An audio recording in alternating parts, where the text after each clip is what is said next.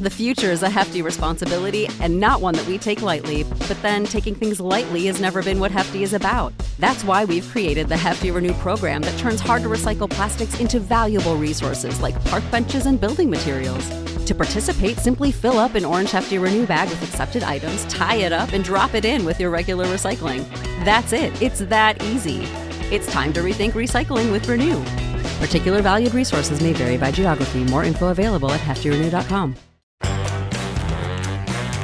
Time for another TED Talk.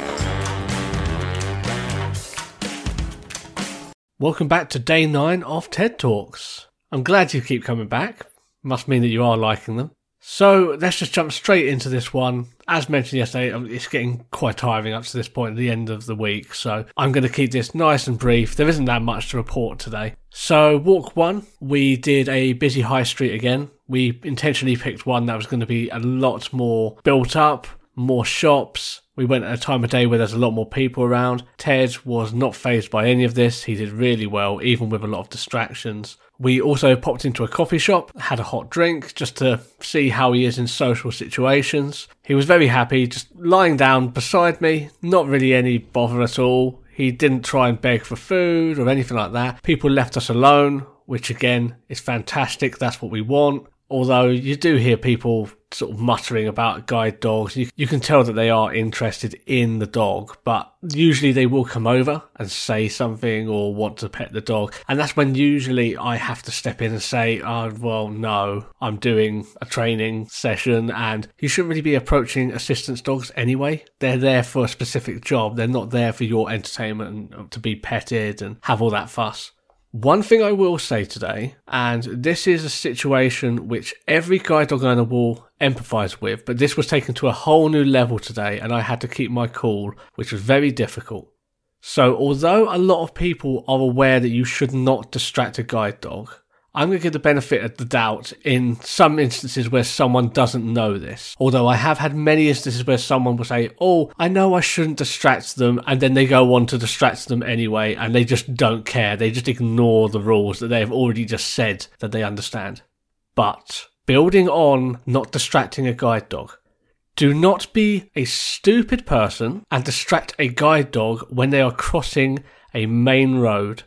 This happened today when I was crossing a main road. It was a controlled crossing, but of course you have your limited time to do it. And halfway across this road, which had around 5-6 lanes to it, it was a huge road, a woman decided, I'm now going to go and distract that guide dog that is taking this man across the road, halfway across it. The instructor stepped in and was polite to that individual on this occasion. If it were me on my own, I probably would have been a little less nice about it. Distracting a guide dog is a big issue. Do not distract guide dogs or any assistance dogs. I don't think I should have to say when they're crossing a main road, you shouldn't, especially then you shouldn't be distracting them. I think that goes without saying. But for some reason, this person thought it was a very good idea. I wish I could say this was the first time that this has happened to me. It hasn't been the first time. I've had this happen before. The person today got off lucky because I was with a guide dog instructor who was in uniform and I took the conscious effort to not go absolutely mad at this person because that was the silliest thing they probably have done all this week, although you never know with people.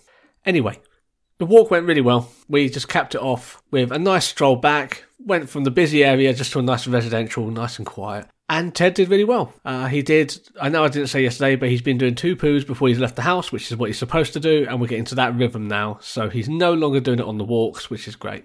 Walk 2 was a bit more of a chilled out one today. We took the opportunity to just stretch the legs, nice and casual. Wasn't so much of a difficult walk, not complicated at all. We didn't do any new techniques today because it's getting near the end of the week and we're just taking it nice and steady. Nice long walk, around an hour. There were a few instances where Ted was a little bit too quick when trying to take me through a gap. On these instances, I just had to take him back and just reiterate that he has to slow down on these occasions. Not 100% his fault, he just wanted to get there. He's very eager, he wants to get to his destination. But there were a few situations where he was a little bit too quick. I brushed past a few things which, although I'm not really too fussed about, we have to set the standard now at the beginning so that going forwards he's not going to be rushing through situations where there could be potential harm.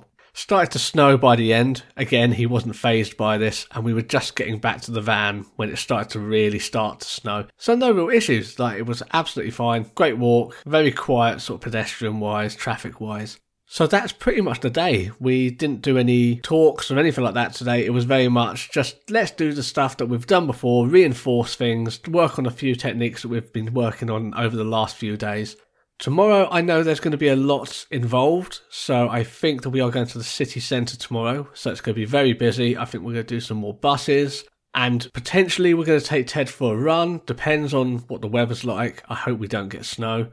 But that should be a fantastic cap to the end of the week. So you can look forward to hearing that tomorrow. But for now, I will chat to you later. See ya.